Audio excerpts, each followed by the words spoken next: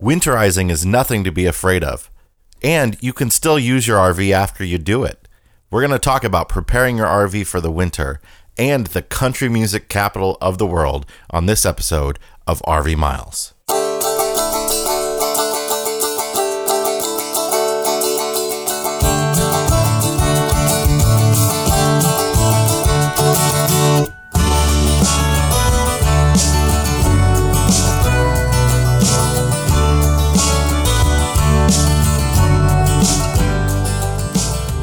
Hi everybody and welcome to RV Miles, your home for RV and camping news, reviews, travel guides, and more. I'm Jason. And I'm Abby, and this is episode 20 of the RV Miles podcast. To get today's show notes, you can go over to rvmiles.com/episode 20. You can also find RV Miles on social media at Facebook, Twitter, and Instagram. And if you want to keep up with Jason and I as we travel around the great US of A with our three boys, Jack, Ethan, and Henry, we are also on social media at Facebook, Instagram, and Twitter.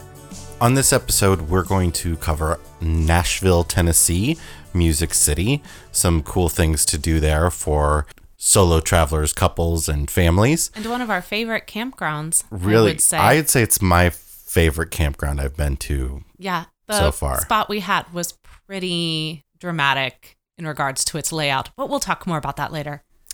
And we're going to talk about winterizing your RV. If you're new to owning an RV or if you're still thinking about getting an RV, what winterizing entails. Even if you already own one, we're going to talk about a couple of the methods and why one might be better than the other for your situation, and other things you can do for the winter to have your RV prepared to get it back out in the spring as soon as you possibly can. You know what I think winterizing an RV is? What? Getting in your RV and driving it southwest. That's true for a lot of people as well. A lot of people don't have that option. Taking your RV to warmer climates. But first, let's talk about just a couple news items. First of all, wildfires have really picked up again in California very quickly, and lots of evacuations are happening right now. There's quite some dramatic footage going around social media right now of just what looks like a wall of fire that people are driving into while they're on the highway. I mean, it's just unbelievable what people in California are experiencing right now. And of course, there's a lot of snowbirds camping in California right now. Of course, they have a home on wheels and can move out of the way. A lot of people are losing their sticks and bricks homes right now. But you know, it's a huge problem, and they just can't catch a break in California with the wildfires this year. They really, really can't. The other thing I wanted to talk about was there is we've talked about this before. The industry is booming big time, of course. CBS News, I think tonight, as we're recording this on Wednesday night, has a big story on full-time RVers that I'm excited to check out. But because of the demand on manufacturers who are mostly located in Elkhart County, Indiana, the RV capital of the country, of the world, I'm sure. Yeah, some might say the world. There's a huge labor shortage. And the industry is sort of taken to the net. They've created a website trying to recruit people to move to Elkhart County and take some of these jobs. They're looking for 3,500 employees. So what you're saying is that Elkhart, Indiana has joined the 21st century in regards and used to the net. to hiring individuals. They're going on that thing called the interwebs in hopes of enticing people. I mean that's a huge number to go after. It's a little weird because they have sort of just relied on people showing up for the longest time, right? I know. But it's a good area. I mean, you're not far from the Canadian border. You're not far from Chicago and Lake Michigan and lots of great places in Michigan to visit. You could be a Colts fan. Yikes. Sorry, Colts fans. Indiana Dunes National Lakeshore is nearby. Lots of stuff nearby there, and good well-paying jobs. Hard work, long hours. Yes. Let's not romanticize these positions that they're looking for. Yeah. They are manual labor, and they're not union jobs like the auto industry. And that's been a bit of a sticking point for a lot of people, and I think has a little bit to do with why the turnover has been as great as it has in these positions. Well, yeah, when the auto industry is doing similar jobs and paying people 3 times as much, Yep. And you can see why they're having a hard time holding on to employees. But the pay is getting better because the demand for good workers is getting so much stronger. So if you're interested in one of these jobs, or you know somebody who might be, you can go to elkhartworks.com. That's ELKHARTWORKS, elkhartworks.com. And there's lots of information about all the different manufacturers that are hiring right now. And if you do end up with one of those jobs in Elkhart, you're going to want this next segment because you are definitely going to need to winterize your RV. When we come back, we're going to have the answer to last week's brain teaser, and we're going to talk about winterizing. Be right back.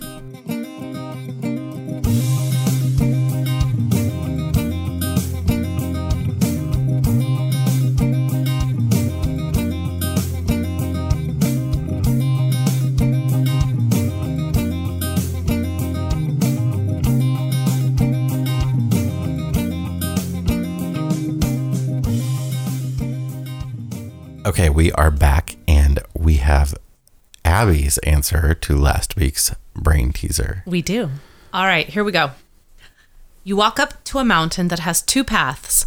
One leads to the other side of the mountain, and the other will get you lost forever. 2 twins know the path that leads to the other side. You can ask them only one question, except one lies and one tells the truth, and you don't know which is which. So what do you ask? And we got a few answers this week. Only one of them correct. A couple of them so close. A couple of them took a long way to get there. Yeah, they went around the mountain and up it to make it to there and got the right answer. It was really impressive, actually. But if you're going to ask one question, what you ask, and Howard Tendler sent this in, you would ask one brother, if I was to ask your brother, what would your brother say? That is correct. And of course, the liar is going to lie, and the truth teller is going to tell the truth, and you'll be able to suss it out by asking them. Process of elimination. Process of elimination. Right there. Thank you, Howard. Pretty good. Thank you to everyone, too, who wrote in and offered up suggestions. This is starting to get like a lot of fun because we're hearing from people and we get to interact with you guys. And that is something I've been really looking forward to as we've been putting this podcast together, is getting more listener participation. And Howard, we're going to send you a guidebook to the Grand Tetons and Yellowstone. Yeah. And later in the podcast, we're going to come back with another riddle. And hopefully next week we'll hear from someone else as well. All right. Let's talk about winterizing. Let's. It's getting cold out there in a lot of parts of the country. You know, I think for us, the reality that winter is here set in this week, which is probably why it sort of stuck in our mind we wanted to do this, because frankly, like here in the Kansas City area where we still are, it's been in the 60s. Yeah, until yesterday.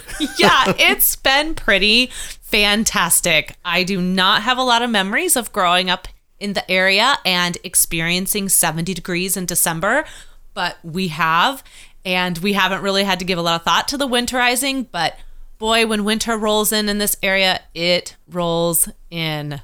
So winterizing usually refers simply to making your water system free of water so the water doesn't freeze up and damage your pipe. That's all it means. You can camp in a winterized RV. You just can't use the water system. You should camp in a winterized RV. If you go to a campground that's got a restroom that's open, you can use that restroom. You can still use the toilet in a winterized RV and use RV antifreeze to flush with. Or hey, if you got a compost toilet, then you don't even need to worry about whether or not you got to use the bathroom. You can just use the compost toilet.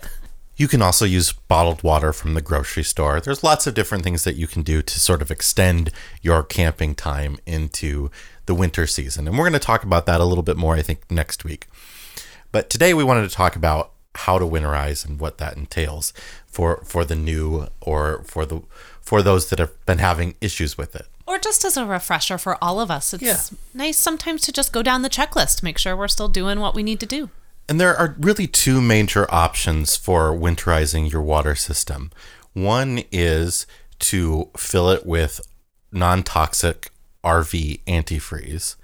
And the other is to use pressurized air to blow out all the water out of the system.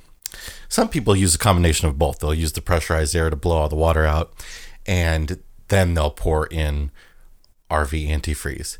But here's the big secret. All the RV manufacturers, and they do water test their RVs once they've manufactured them.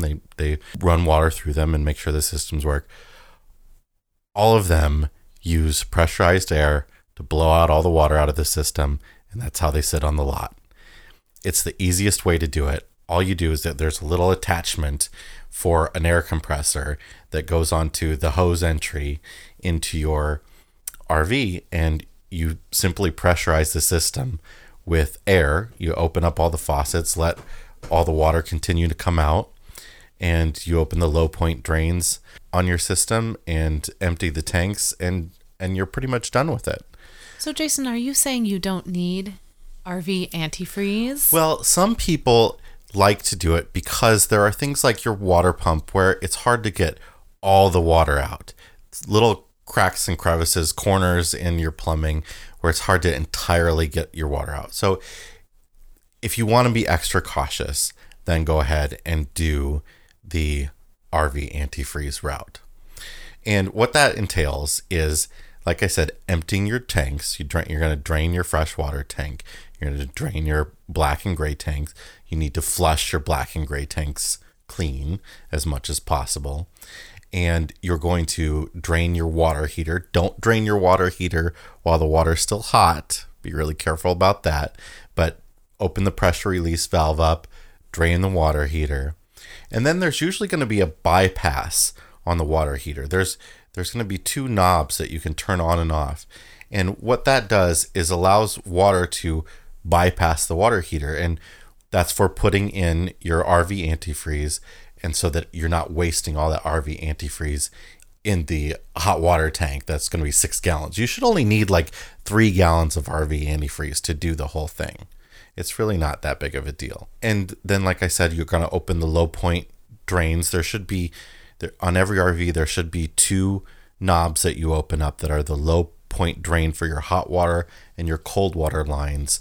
And that's the low point of your plumbing lines, and that's going to make sure that all the water that is in the system is going to drain all the way out. You want to make sure that your RV is level when you do that as well, because if you do it on your steep driveway or something, it's not going to be the low point particularly. Yeah, that low point ceases to be your low point. So really, that's all there is to winterizing the water system in an RV. And we're going to post a step-by-step guide so that you can really see it. And then there are plenty of YouTube tutorials to watch to see how people do this.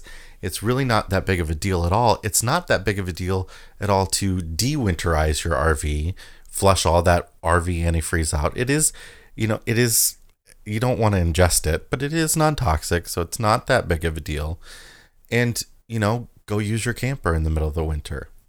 Yeah, that's just, I think, when you hear the word winterize, that's what's going to be in the dictionary under definition for the RV. But people definitely do a whole lot more to get their RV kind of closed down for the year. I always think of it a little bit as closing your summer beach house were you to have one, Yeah. You're leaving for the season.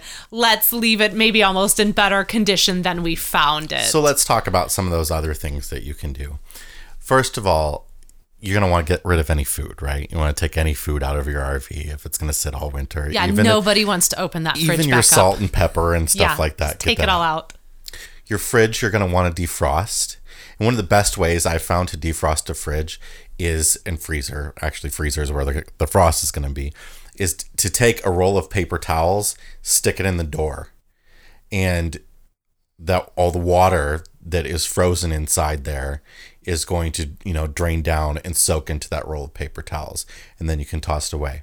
You want to make sure your fridge and freezer are cracked open all winter long. You definitely don't want those sealed closed. No. Because no matter how clean it was, how defrosted and empty it was, that is going to be a really bad smell when you open that thing back up. I wish I could like give a name to the refrigerator smell. Like I have very like visceral memories of moving into an apartment in my young 20s in Chicago and going into the apartment and opening it up, and you can like opening the fridge and being like, oh my goodness, this apartment has been sitting for a few weeks without a tenant, and just having that really strong smell. I highly recommend in a small space that you do not start off your RV season with stinky refrigerator. Yeah. It's also going to help keep mold out if it's going to, it'll stay dry inside there, and you won't have mold and mildew issues. Yeah, because especially if you're going to want to wipe it down, which you're going to do, then leaving it open allows any of that moisture that you also created by wiping the glass or the shelves down or the sidewalls or anything, whatever cleaner you're using, it allows that to make sure it completely dries inside that space, and that throughout the closed up season, there's no moisture building up in there. Along with the food, you're going to want to get rid of any other things that rodents or bugs might like, and clothes and blankets and sheets, those types of things, they really like to, chew up, make nests out of, that sort of stuff.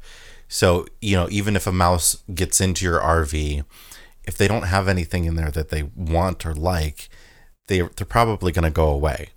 So pull all of that stuff out for the winter. And it's nice to take that stuff back with you anyway. Give it a good wash, put it away for the season, and kind of also take stock of everything you have as well. For some people, this is a really nice time to kind of look over the things they've been using, maybe reevaluate. Did we need to have 3 pairs of sheets in the RV this season? Or, kind of, again, like I've already said, just restock and sort of make a list of like what you used during the season too and what you didn't use. And you can sort of decide, is this going to go back in the RV next season? Yeah, some people, or is it not? Some people even go as far as to pull out all of their kitchen items, pots, pans, plates, cups, water bottles, all of that stuff that you have bought and purchased and designated specifically for the RV. Some people go just as far as not just sheets and clothing, but taking all of that stuff out too, taking that all into the house, giving it a good clean, reevaluating, did we need all 8 place settings last season? Yeah. And of course, it's going to depend on how big your RV is and how much stuff you have in it. Another thing that's really useful to do is to try to combat moisture. If you're in a moist climate, a lot of people will put out buckets of damp rid. And damp rid, it sort of acts like a dehumidifier, but it's a chemical. It kind of looks like powdered laundry detergent, in a bucket, and it soaks up the excess moisture.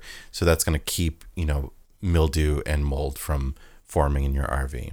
I feel like even if you're not in a highly moist climate, that just makes kind of good sense in general. I feel like I would want to do that even here, or if we were back in Chicago, because, when you're away from something for a couple of months, it's really hard to predict what the weather is going to be like inside the rig. And better safe than sorry, I say, because, if over moisturize, like if the rig becomes really moist and you start having issues, that's just not a mess I would want to come back to and clean up. Another thing you want to take care of for your RV for the winter is your house batteries in your RV. This is really important. Batteries die very quickly. Their lifespan ends very quickly when they get worn out, when they get de-energized, to their minimum. So you always want to keep batteries charged as much as possible. So instead of leaving your batteries in your RV all winter, it's best to bring them back home with you. If your RV is in a storage lot or something like that, take your batteries out, bring them home with you, put them in your garage, and put what's called a trickle charger on them. A trickle charger is a battery charger that trickles little bits of power in to keep that battery fully charged. Batteries are happiest when they're fully charged, and they'll last a lot longer. Of course, another option is you just keep your RV plugged in all winter. If your RV is stored at your house, you can keep a cord ran to it and have it plugged in all winter. Or you can also get a solar trickle charger that you could keep at a lot somewhere that would keep your batteries topped off. along the lines of your house batteries, think about all the batteries that are in things like your smoke detectors, your TV remotes, any sort of clocks, thermometers, anything that's got a battery in it. Batteries, when they sit for a long time, they can open up, especially with huge temperature differences, and you get that gunky green and it's like white corrosion almost, inside. yeah. You don't want that. That's going to ruin anything that needs a battery. So take the batteries out of everything. That way you have an idea of what batteries you need in the spring to freshen everything up and have everything working right away anyway. And especially your smoke detector and your carbon monoxide and propane detectors, you want those to have fresh batteries in the spring. I cannot advocate enough for maybe taking the battery out of the smoke detector because, let's just say that battery starts to wear during the time that you have your rig in a lot, that's where you're storing it. Then it is just going to beep, chirp, and beep, chirp, and beep. And that actually started for hours while we were here at my parents' and we are inside and Bussy is parked in the driveway. I could hear that little chirp from the kitchen. It was so loud. And so it's not exactly like a sound that would be contained inside your RV. And that's a sound that will go on and on and on if not tended to. Until that battery dies. And until it'll be that battery dies. Time. I mean, there's a whole system behind it in order to, it's not a pleasant sight. They want you to be aware. So if you're not going to be in the rig and you can't change the battery, go ahead and just pull it. So obviously you want to make sure everything is as clean as possible when you put your RV away. You don't, again, with rodents and bugs, you don't want food crumbs and things like that. So you want to do a pretty deep clean. And then the last thing that people do, and you can choose whether you want to or not, we've talked about this before, is put a cover on it. Now, there are pluses and minuses to covers. Covers, especially cheap covers, can leak themselves. And when the cover leaks, then water is trapped in your roof and can't evaporate off of your roof, and then is freezing and thawing and freezing and thawing on your roof. And that can cause problems. So, and it can also just trap moisture in general inside your RV and not let it escape. The wind can whip covers around and it can damage your paint. Of course, on the flip side, covering it is going to usually make your paint last a lot longer, especially if your RV is stored in a sunny area. It's going to keep the snow from accumulating on the roof and things like that. So, make a choice, but either way, if you use a cover, you want to go back and check on it often. If you don't use a cover and you're like in a heavy snow area or something like that, you're probably going to want to go and brush the snow off every now and then. And that purchasing of a cover, I think, is one area where I would advocate for not going cheap. Yeah, no, really absolutely. Get something fitted well. Yeah, and take some time to really research for your particular rig. Try to read as many reviews on that as you can. But that is not an area, because of those potential moisture, should it be a thin or just kind of defective product to begin with, that you should really make sure that putting a little bit more money into that is an investment that will benefit you down the road for sure. No cover is definitely better than a cheap cover or a poorly installed cover. Yep. And let me tell you, it takes two people to put a cover on an RV of any decent size. So if you don't plan on doing this job by yourself, and don't plan on doing it without a ladder. Yeah, definitely. All right, so that's winterizing. If you have any questions about winterizing, we're also going to have some links to some resources in the show notes. And you can send us an email at editor@RVMiles, and we'll try to answer them on the show. Yeah, and when we put this podcast out too, and we always share these across on social media, I would actually love to hear from people on what they do to winterize. So join us over at Facebook or on Twitter and let us know, this is what I do every year when we put our RV away. And maybe you've got a few things that we don't know about, or maybe there are a few things we shared that you didn't know about. But I'm always just really curious about people's habits and how they care for their RV. There's a lot to be gleaned and learned from one another. All right, let's take a break. And when we come back, we are going to chat about Nashville, Tennessee.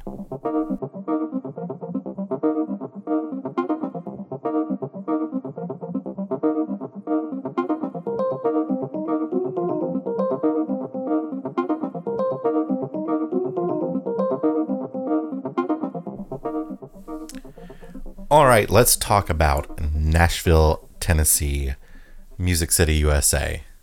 Favorite campground to date, USA. Yeah, let's just jump right into that. Yeah, let's talk about that one. There are a lot of things that we'll talk about Nashville, but the campground was one of our favorite parts.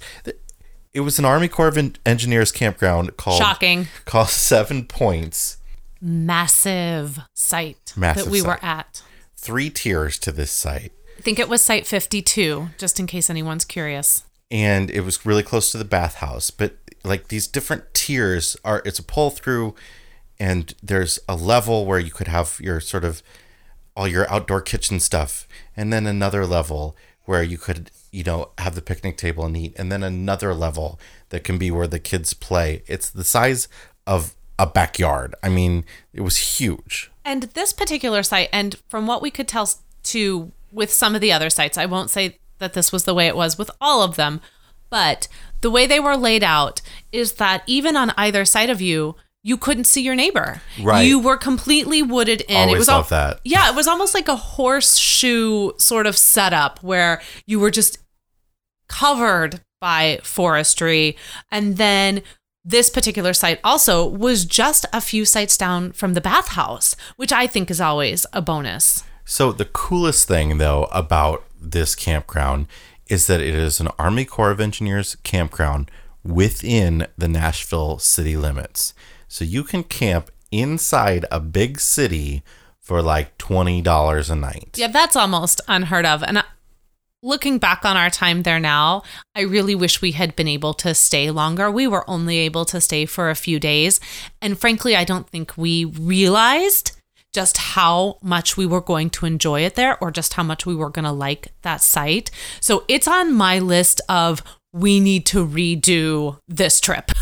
And it's not like the campground is like downtown Nashville. You still have to drive. Do some driving to get to. So you're in it's almost like a neighborhoody area, and then all of a sudden there's this big, huge campground in the middle of it. But gosh, there's a lot to do in Nashville. So we're going to touch on some of the things that you can do, some of the things that we did quickly. But like Abby just said, we want to go back because there is a lot more that we didn't get to hit on. So obviously, Nashville is the country music capital of the world, right? So you've got the Grand Ole Opry, the Ryman Auditorium that you can go visit. There's a big mall there and lots of restaurants around the Opry too. So even if you're not seeing a show, there's kind of a lot of things to do in that sort of area. Yeah, and we spent a little bit of time inside the mall. We weren't able to see anything at the Grand Ole Opry. I don't think there was actually a show happening the few days that we were in town, but we did get to hang out in that area. And it was kind of nice to go into this really large, beautiful mall space and just spend a few hours walking around.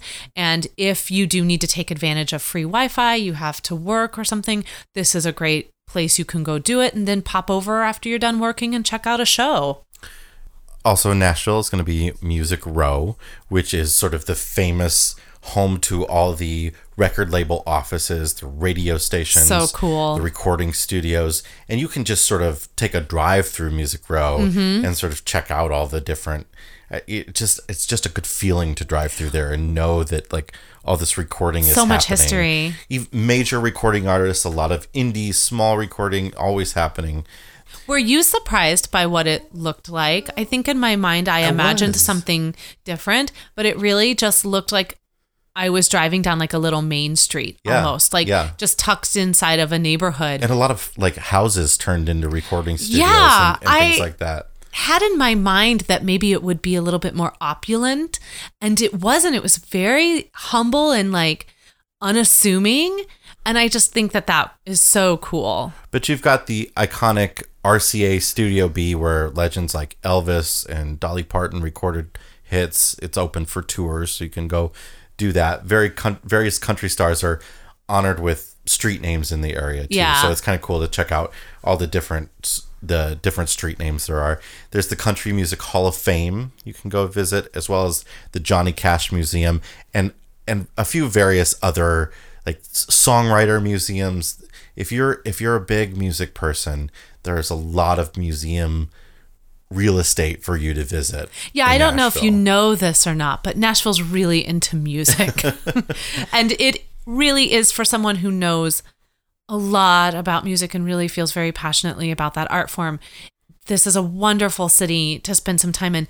But even if you don't, you can't help but get like a music vibe. I don't even know, that sounds so cheesy, but the city is so enmeshed in that culture that like when you're driving around, and we just kind of did drive around, and that was fun, like to just see the city so alive and vibrant because of music. And you can go to, the honky tonk bars and for sure, and listen to people play all, anytime you want to go for lunch on a Saturday, there's going to be live music in Nashville at the honky tonks. Yeah, with some Nashville Red Hot chicken. We wanted to stop too and kind of walk around. Clearly we weren't going to be popping into too many places with our kids, but that particular day we had allotted to do that. I think we could have, but we were kind of through there in the evening on Friday and Saturday, where there's like bachelor parties and stuff trolling around. Yes, but there was also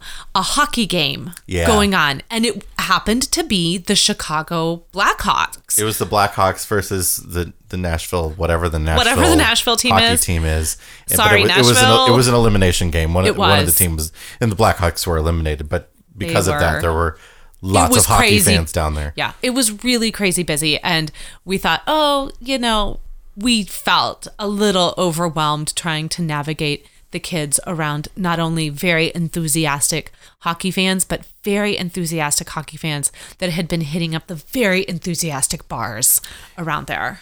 If you're not a big music fan or you want to do some other things, there's a lot of history in the Nashville area too. Absolutely. You can go on a lot of plantation tours that are within a decent drive.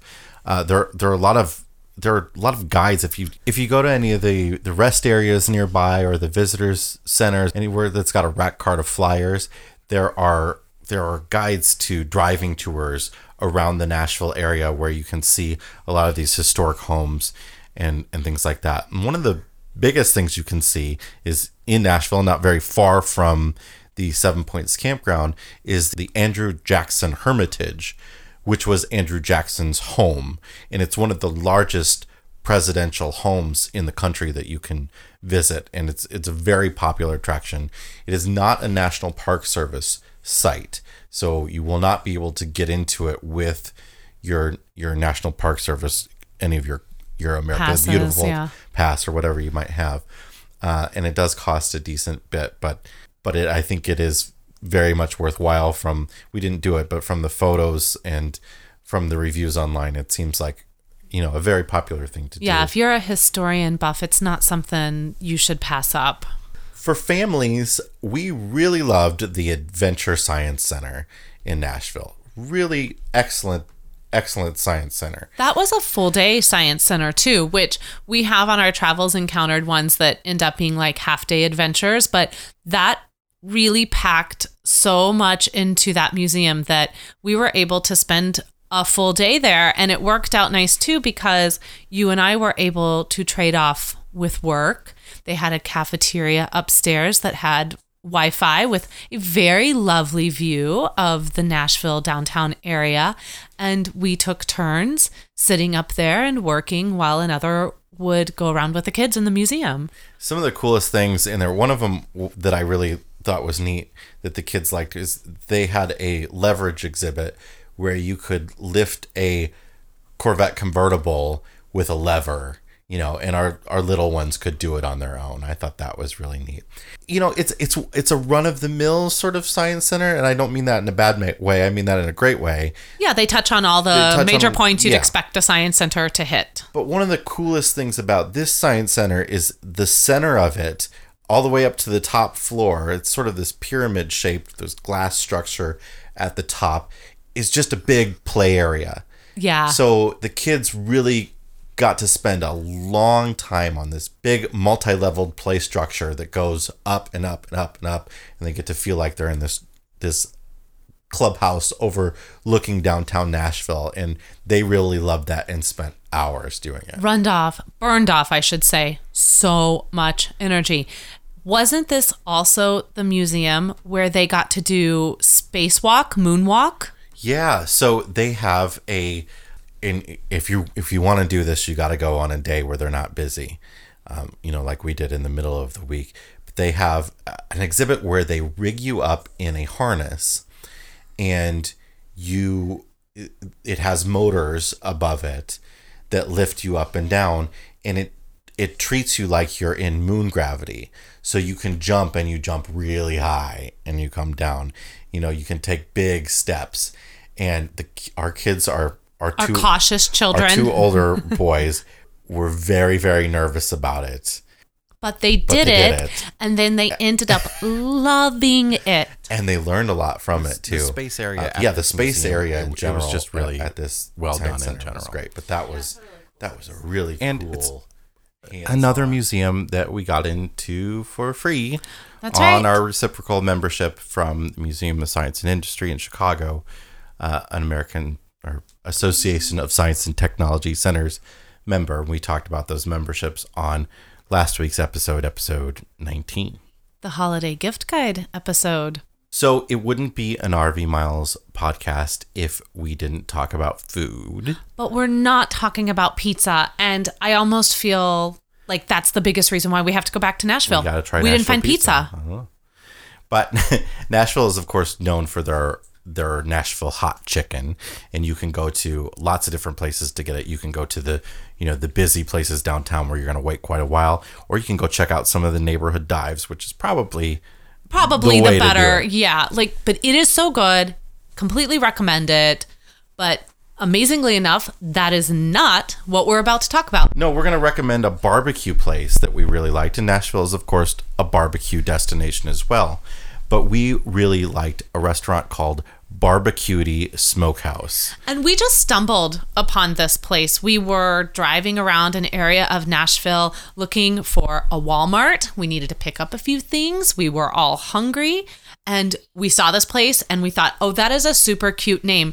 But what are the odds that we're going to be able to go there and feed our picky eaters? Because a very serious barbecue issue we have, because Jason and I love barbecue, is that our kids do not care for barbecue. And often barbecue places don't offer a kids menu beyond typical barbecue fare. Yeah, if they have one at all. So, but this place had the typical chicken nuggets and hot dogs and things like that. They just knew the Epperson boys were coming.